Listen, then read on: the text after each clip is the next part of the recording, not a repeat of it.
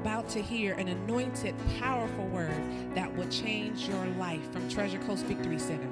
Be blessed as your faith goes from one level of glory to another level of glory.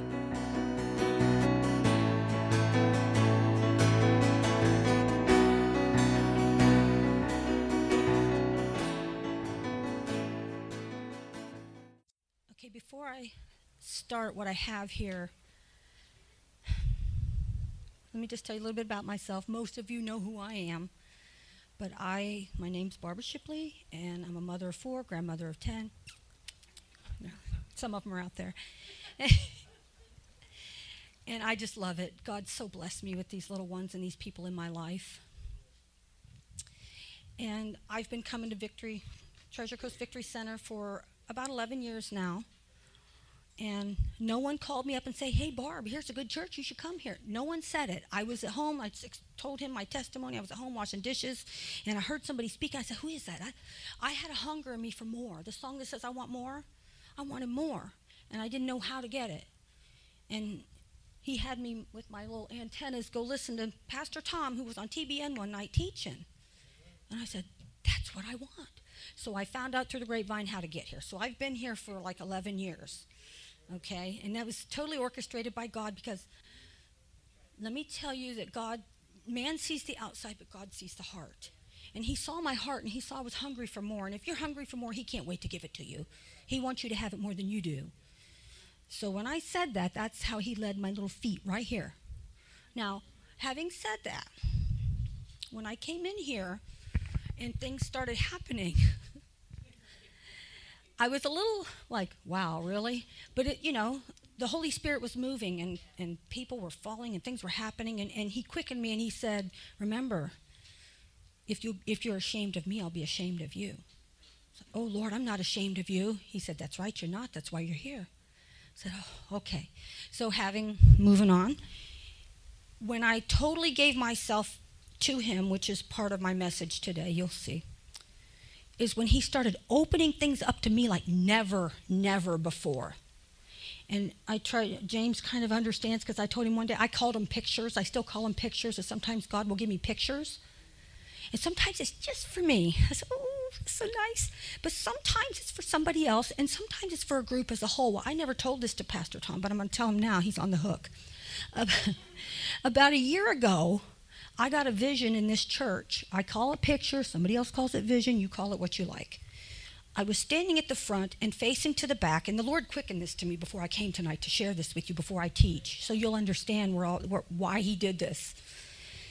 Those back doors back there opened up wide, and then they disappeared. Now, mind you, I'm in church. I'm not at home. I'm not dreaming. I'm standing in church, and he's showing me this in my face. The whole back, from the doors back to the foyer, back to the kitchen, all turned into a big field, a big grassy field. And at first I thought, our church, if we're going to get another church, it's going to be a bigger church. And he said, "No, the harvest is ripe." That's what he said tonight.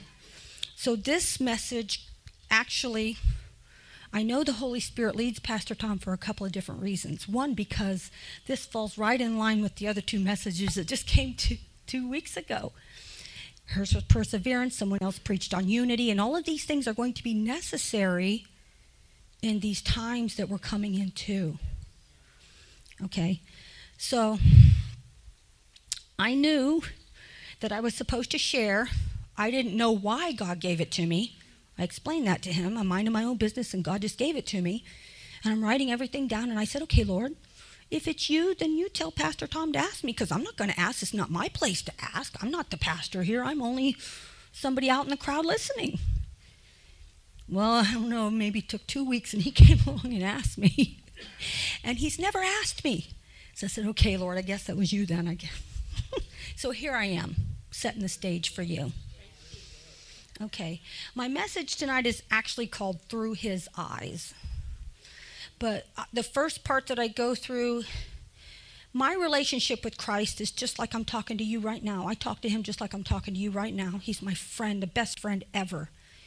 And so sometimes I'll be doing my own thing, and he'll just say something to me. And that's how this got started. I was walking, doing my house chores one day, and he said, "Mankind is in 3 positions, and me being the talker that I am, I didn't let him finish his thought. And I said, oh, but Lord, there's only two, saved and unsaved. He said, I said, conditions, not positions. Oh, the spiritual position is either dead or it's alive. It's either in the light or the darkness. You're either saved or you're not. Two positions, but he said conditions. There are three conditions in the human heart. Okay? So, now this may sound a little redundant. Maybe you think, oh, I heard this in Sunday school, but just bear with me. The first condition is obvious. It's the unsaved. And they're in total darkness. And I even looked up the word darkness, or the word unsaved and the word darkness. And the word dark is absence of light, gloomy, in secrecy, and in ignorance. And Tom has preached before that they're ignorant. They really don't know. They're in the dark. They can't see. Just like if your power went off and you were trying to find something, you're stumbling all over the place, you're hurting yourself, you're falling, you don't know which way you're going. It's like the unsaved living their lives. Okay? Their spiritual eyes are closed. They're living by the flesh. Their motives or their desires are what they're living by. Like, what's good for me? What benefits me? It's all selfishness. So it helps you understand people, because he's taking me through to understand people. Because when we have a flood coming through that door, and I totally believe we will because of the vision that he gave me, for lack of a better way to put it, we're going to need to know what to do with these people. Because if we can't love our own family, if we can't, react to people that are in our own close-knit lives, how are we going to react to people that come through that door that we don't even know? So this is where this all comes from. Now, we know that God is the light, and if you're in darkness and you're unsaved, you're going to stumble, you're going to believe lies, you're going to live by what you feel. Your life is going to be a big mess because of your sinful choices, not because God wants it to be that way, but because of the choices you're making. Okay. They obviously need salvation. They need the word, because that's what brings light into their life, because in John chapter 8, verse 12, now, by the way, mine is New King James Version. So when I read scriptures, if a couple of your words are just a little different than mine, that's why. But it'll mean the same. He said, I am the light of the world. He who follows me shall not walk in darkness, but have the light of life. And we know John 1:1. We've probably heard this one many times. In the beginning was the Word, and the Word was with God, and the Word was God. So they obviously need light. They need the Word. They need Jesus. Okay. They need the truth. The Word became, this is John 1:14. The Word became flesh and dwelt among us, and we beheld his glory, the glory as of the only begotten of the Father, full of grace and truth. So the second group of people, well, let's just stop for a minute and ask, how does Jesus see these people? Because this whole message is on through his eyes. How does he see these people? Now, I'm going to stop for a moment, and I've already asked God to forgive me, but I'm going to repeat what I used to say. Charlene, I know I've said it before. I used to say, God, I'm glad I'm not you, because if I was, I'd have nuked us all and started over. Now, there's no love in that statement.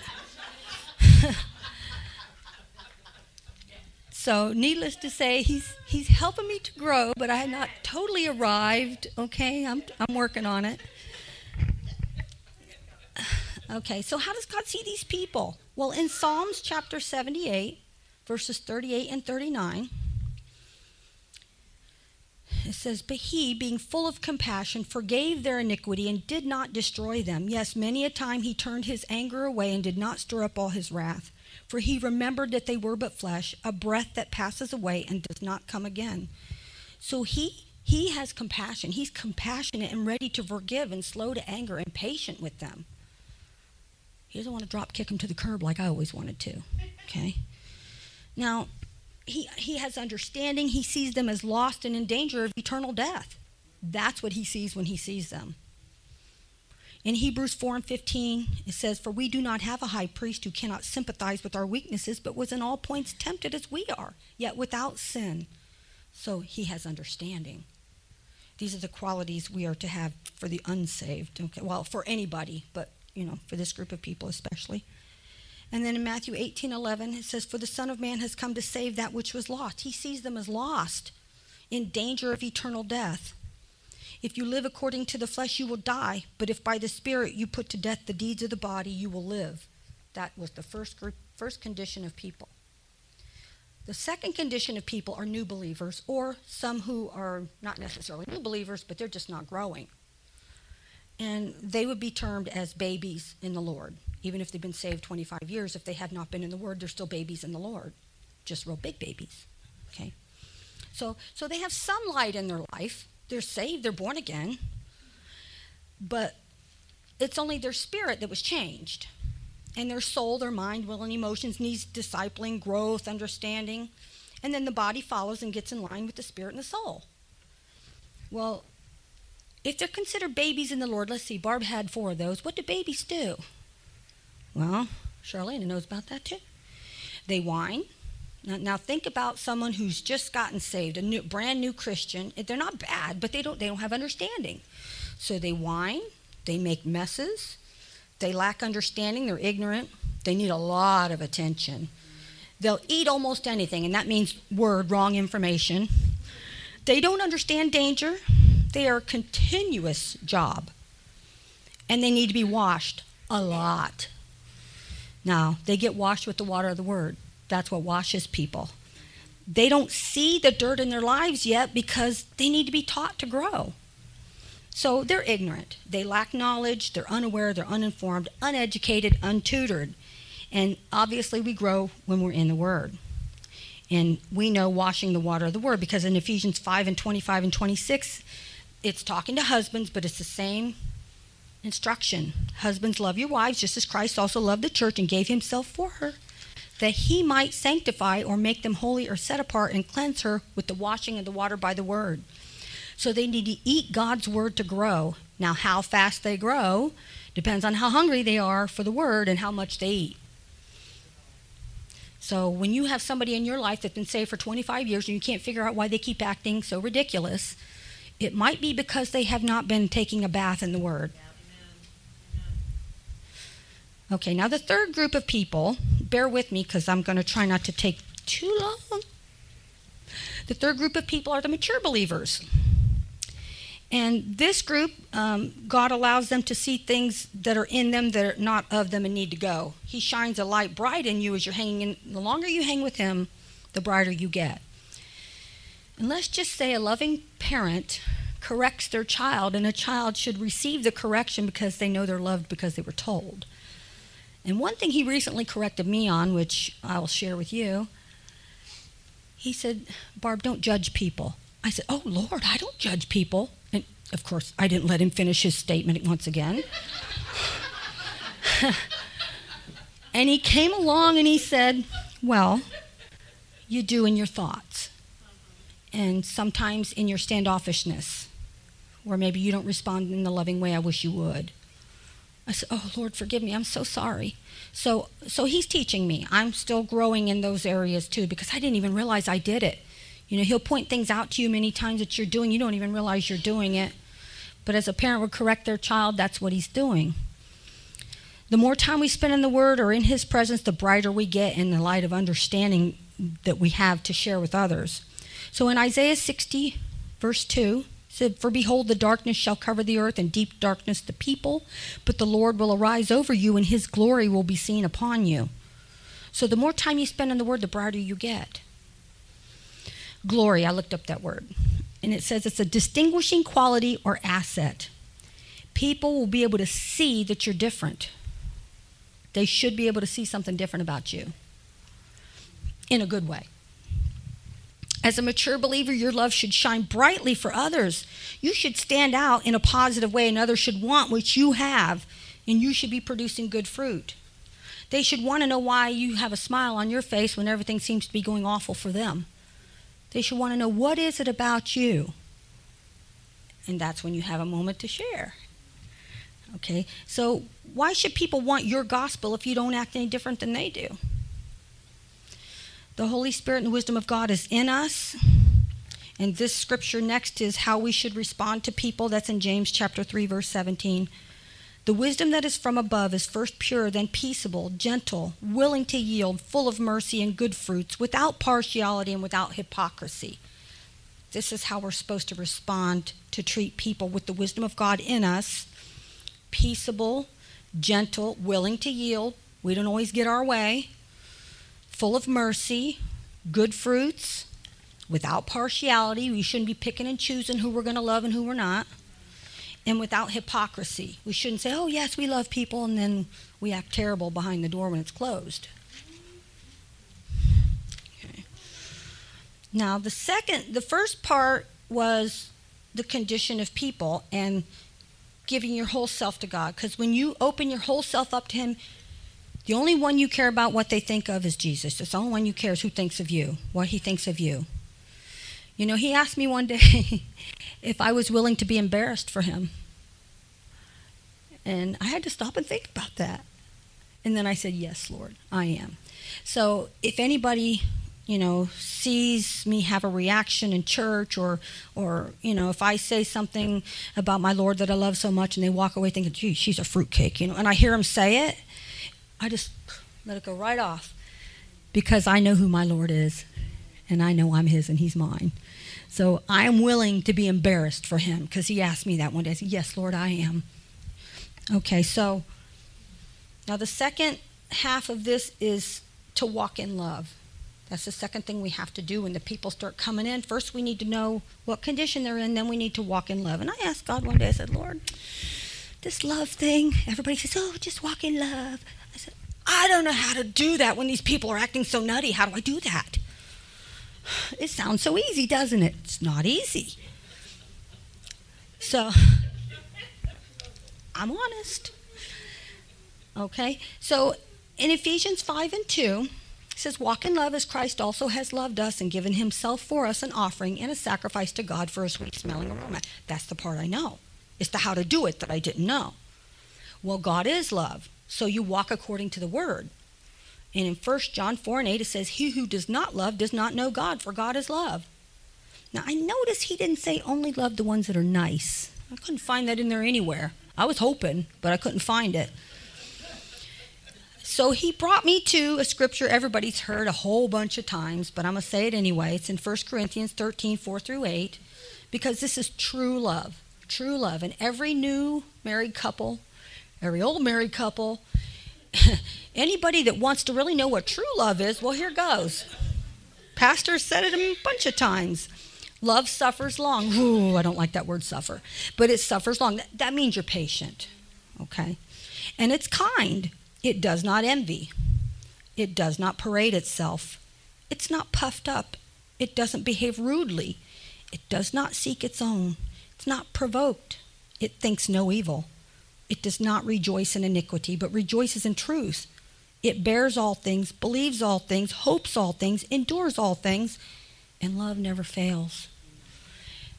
And I've had a couple of experiences with that recently in my life. Because before I came tonight, let me just pause for a moment and say the devil's so stupid.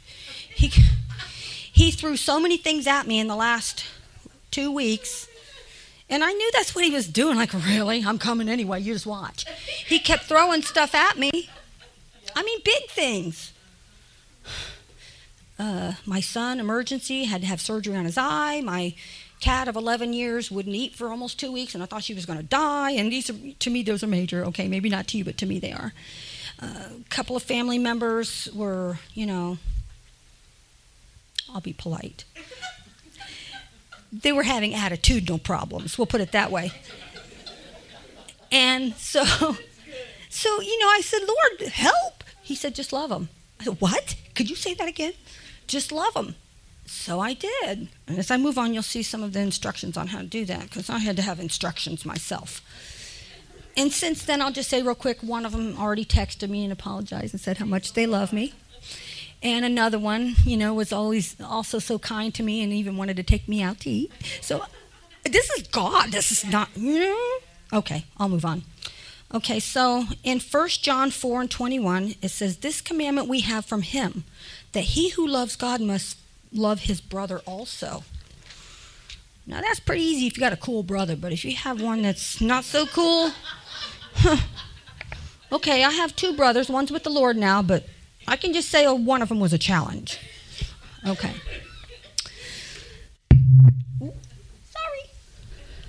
Okay, now he took me to, and he said, Barb, don't forget where you were before salvation. Now, Pastor has taught on that as well, but it bears repeating. In 1 Corinthians chapter 9, verse 11, says, do not be deceived, neither fornicators, nor idolaters, nor adulterers, nor homosexuals, nor sodomites, nor thieves, nor covetous, nor drunkards, nor revilers, nor extortioners will inherit the kingdom of God. As such were some of you. Now, I'm not going to ask you what you were, but you were probably one of those. Hey, it's your personal walk with God, not mine, okay? And he said, but you were washed, you were sanctified, you were justified in the name of the Lord Jesus and by the Spirit of our God.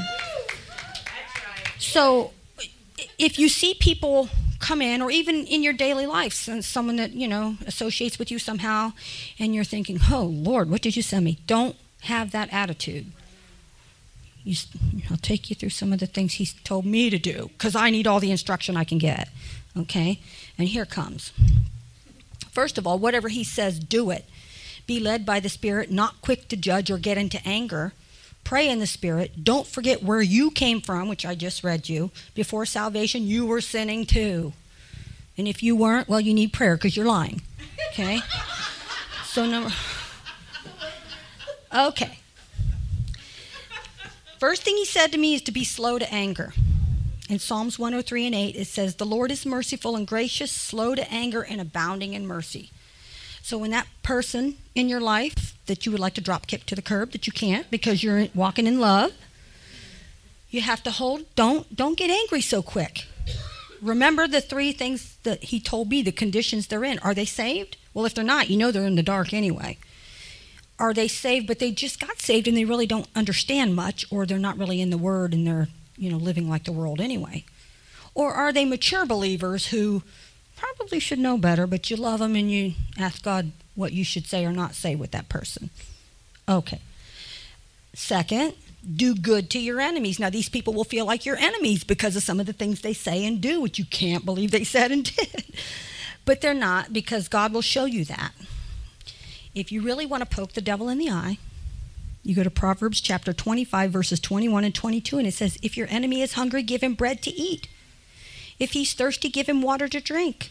For so you'll heap coals of fire on his head, and the Lord will reward you. Now, that is a win-win if I ever heard one. Amen. Okay? Maybe somebody that you don't like very well, maybe you give them some money and buy them lunch. And they're like, why are you buying me lunch? I just treated you like a dog yesterday. Okay, they can't figure that out. And so the heaping coals of fire on their head is like conviction, because they know what they did was stinky and they shouldn't have done it. But at the same time, God rewards you for showing that act of love when they totally didn't deserve it, because we didn't deserve his act of love, the ultimate act that he did for us. Okay? The third one, oh God, do I need help with this one. He said, Barb, watch what you say. I said, God, it's so hard for me not to talk. He said, watch what you say. A wrong word said can cause a lot of harm. One wrong thing said, someone might remember 10 years later you said that. Of course, they need deliverance for holding in unforgiveness, but we're not going to go there.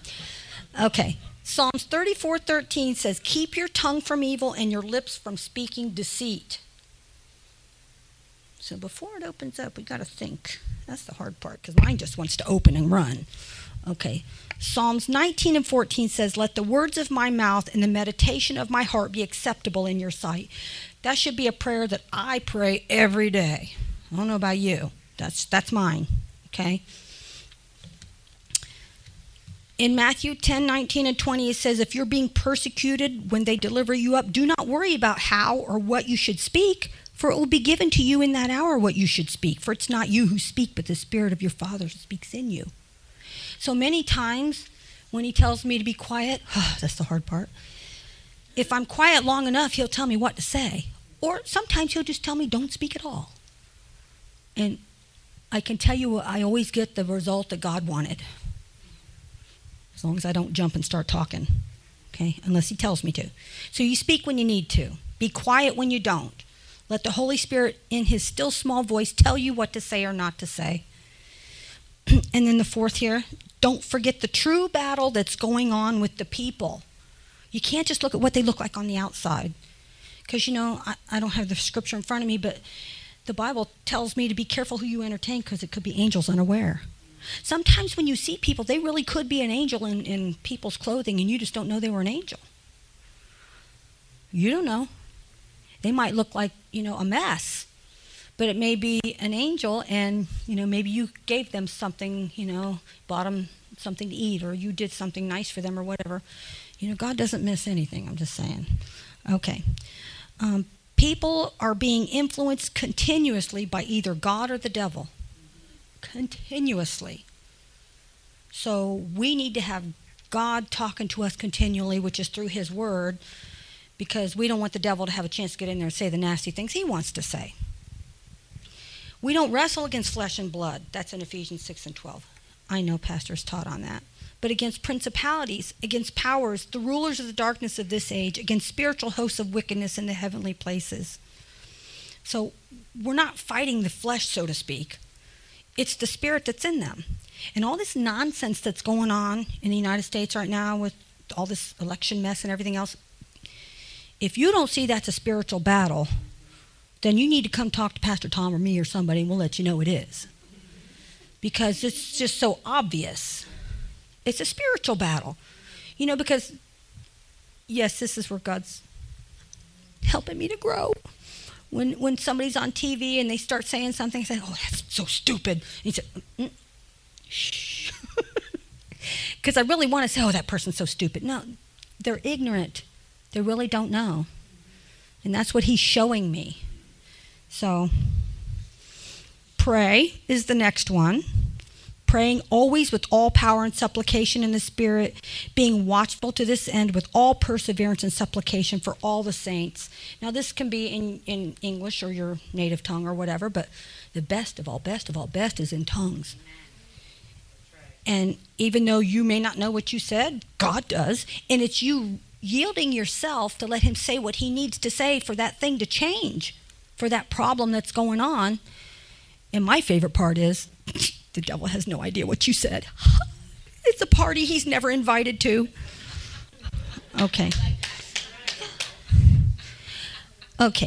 Matthew 5:44 says, but I say to you, love your enemies, bless those who curse you, do good to those who hate you, and pray for those who spitefully use you and persecute you. Now, if you didn't have the Holy Spirit in you, this would be impossible. But it's the Holy Spirit in you that helps you to do that. Okay, love is not a feeling, it's a choice. And sometimes we have to repeat that. I've shared with Charlene before, when I've really been having crazy things going on in my life, I've actually stopped, stared upwards and said, God, I love my family. God, I love my family. And repeated that mantra about 10 times because, and then you know what? It really felt better after that. Yeah, you don't know what I've been through. Okay. Ephesians 1:4-5. If we want to be fully used by God, we have to walk in love. And that's what I'm learning to do. That's what he's showing me to do and how.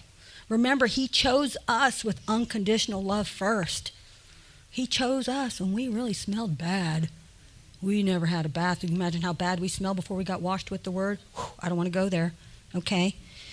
Just as he chose us in him before the foundation of the world, this is in Ephesians 1:4-5, that we should be holy and without blame before him in love, having predestined us to adoption as sons by Jesus Christ to himself, according to the good pleasure of his will.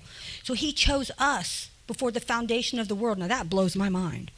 Before I was ever even a thought, before my father was ever even a thought, he chose me. And so he knew what we were going to be like before he chose us. I like to see it as like a picture in progress, a painting, Right now, I don't see the painting as it totally is. When I look in the mirror, I'm like, okay. But God does. He sees the whole painting because he made each one of us individuals, and he needs each one of us. None of us are accidents. I don't care what your parents told you. You're not an accident, okay? No. You're needed here on this earth in this time right now. Well, my mother's not here to stick up for herself, but she did indeed tell me the last two of us weren't planned. And I was one of the last two. That's all I'm going to say. Okay. So we do the praying part, But the angels do the fighting on our behalf. They're doing the battles in the spiritual realm that we cannot see. And that's why, I forget all the words to the song, but, even when it doesn't feel like he's working, he's working. It is so true. Because I've seen this happen many times. I've shared with Charlena before, my brother got saved when he was 49, and my mother and me and my sister were praying for his little stinky butt for about, since he was 20. 29 years it took before he finally woke up and had a clue. But I'm so humbled by that because God used him to share the gospel with my other brother who was dying of cancer. My other brother got saved 3 weeks before he died through the brother who got saved. So we can't give up on our prayers no matter how it looks. Because I've been guilty for that when I had to ask God to forgive me see, this is the judgment thing that he's teaching me, the mumbling under my breath. Well, geez, they're never going to get saved. No, don't do that. Don't do that. That's what he's telling me. Don't do that. No. And he's telling me that in love. Because Charlena taught on your seed faith. Well, every time we do that, it's like we're like a dog going into the field and digging the seed back up and then wondering why nothing grew. You got to let the seed grow. Now, I don't know why my brother took 29 years. That's a long growing seed there. But he grew. It happened. So that's what we need to know. God's working on it. Okay? So we pray the word over people. Whether it's the word in our native language or whether it's in tongues. We pray over people. There's more scriptures here on how God sees people. Psalms 40 and 5.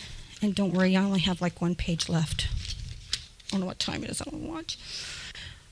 Psalms 40 and 5. Many, O Lord, my God, are your wonderful works which you have done, and your thoughts toward us cannot be recounted to you in order.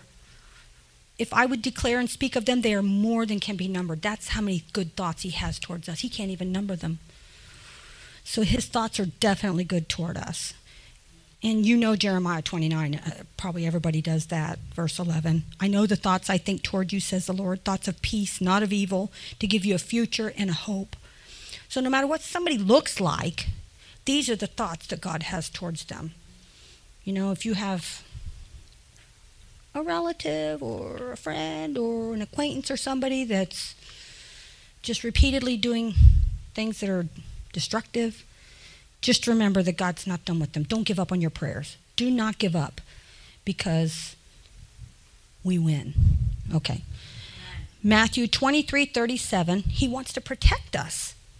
He's standing out there and he says, "Oh, Jerusalem, Jerusalem, the one who kills the prophets and stones those who are sent to her. How often I wanted to gather your children together as a hen gathers her chicks under her wings, but you were not willing." Now, this is how he feels towards us. He wants to gather us to him and protect us like a mother hen would protect her chicks. So, anytime you feel like, he doesn't care about you or he just is going to let dangerous things happen to you, no. Stay hooked into him. Stay in his word. Keep your hand in his, and he's going to protect you with a vicious protection. I love that. Don't mess with his kids. Okay. John 8. Well, I'm snickering too, but I read in this, I don't have it in front of me, but I know one of the, I don't know who it was, said, don't touch mine anointed. And we're all anointed because we have the Holy Spirit in us. Thank you, Pastor Tom, for teaching us that. And so, when someone touches one of God's kids, in an evil way, well, God says it'd be better for them if a millstone were hung around their neck and they were drowned in the sea. So that's how he feels about his kids. So you don't mess with his kids. That's why, and this is another one real quick, that's why whenever I've heard a preacher on TV or I've been to another church or there's another believer or whatever, and, they say something that's kind of out there, and I really, this problem again, I really want to say something, then I can't do it because even though they may be in misunderstanding, maybe they're doing something that they shouldn't be doing, it's not my kid, it's God's kid. And I'm not going to hurt God's kid because, I've been hurt by other believers in the past and, God just took care of it for me. I didn't have to be mean or vicious or anything. He just took care of it for me. Okay, enough of that. He forgives and gives us another chance. I used to hear on TV, I think it was, who was it? Robert's son. But yeah, Richard, and Oral as well, used to say God is a God of second chances. Well, I'll tell you what, when he picked me, I think he was the God of about 5,229 extra chances. I think it's more than 2. So he wants to give us more chances. And so in John chapter 8, verses 3 through 5, 7, 10, and 11, said, Then the scribes and Pharisees brought to him a woman. This is the woman caught in adultery. And when they had set her in the midst, they said to him, Teacher, this woman was caught in adultery in the very act.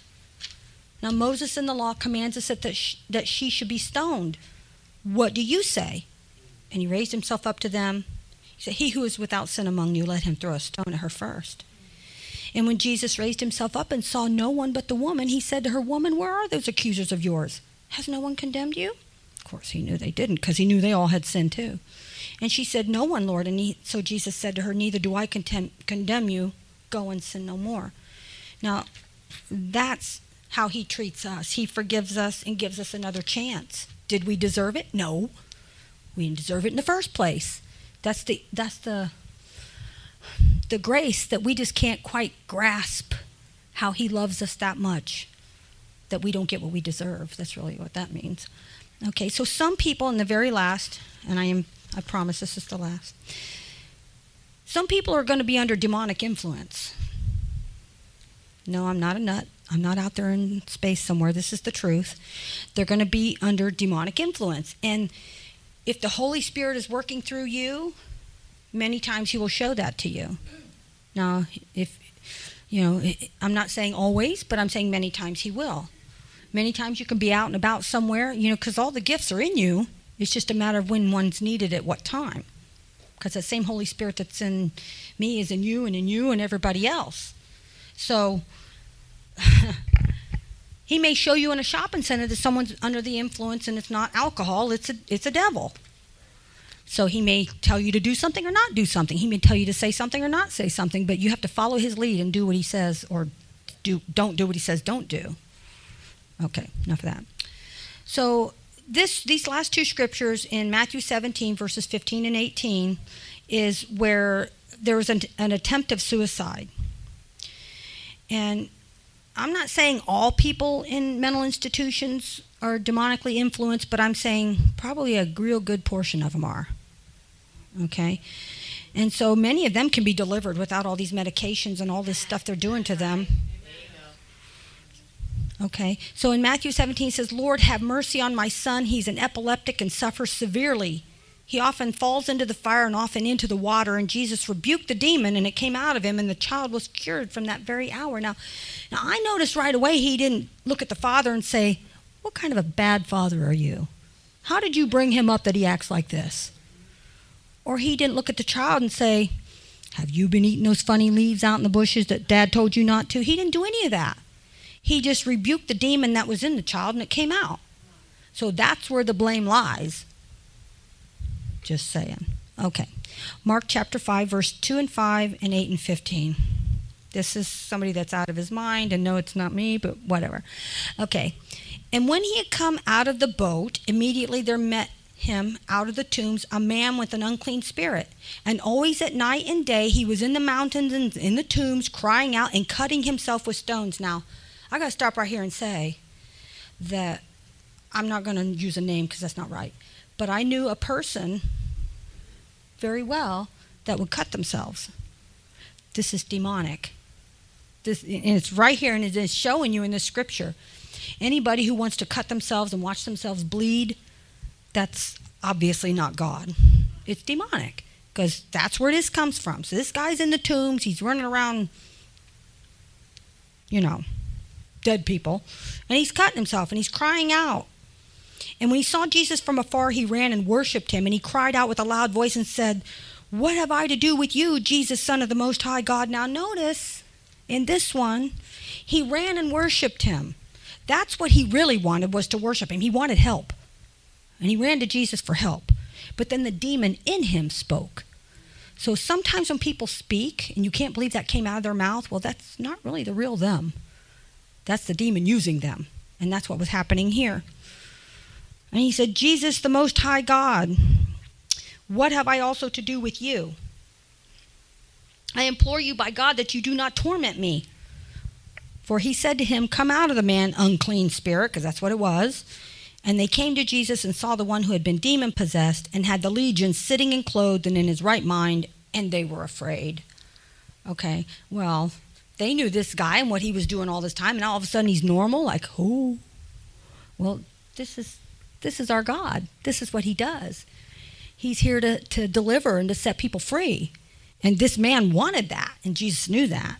So this is a demonic spiritual problem. Jesus saw the past, the physical, and the right to the spirit.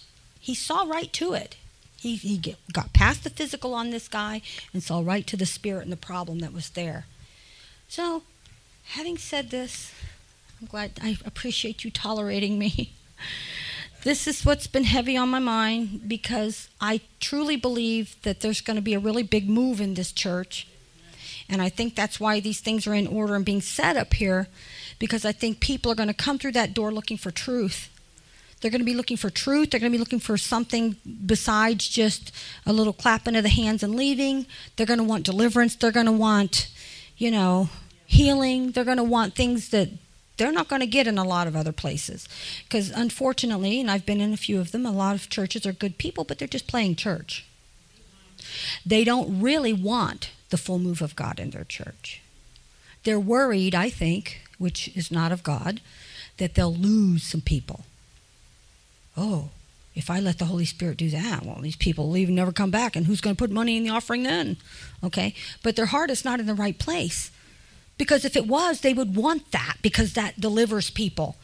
And the more people get delivered, the more they run and tell somebody they got delivered. And guess what? Your church gets full. Hello.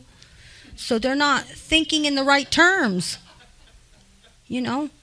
So I'm going to leave you with that. And I hope maybe you got a little piece of something out of there, that when you see somebody, remember to see it through his eyes.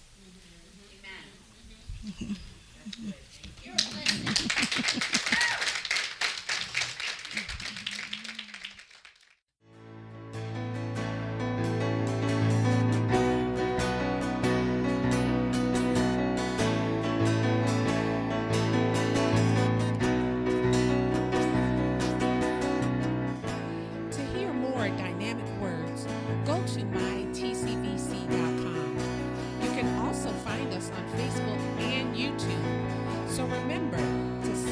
the kingdom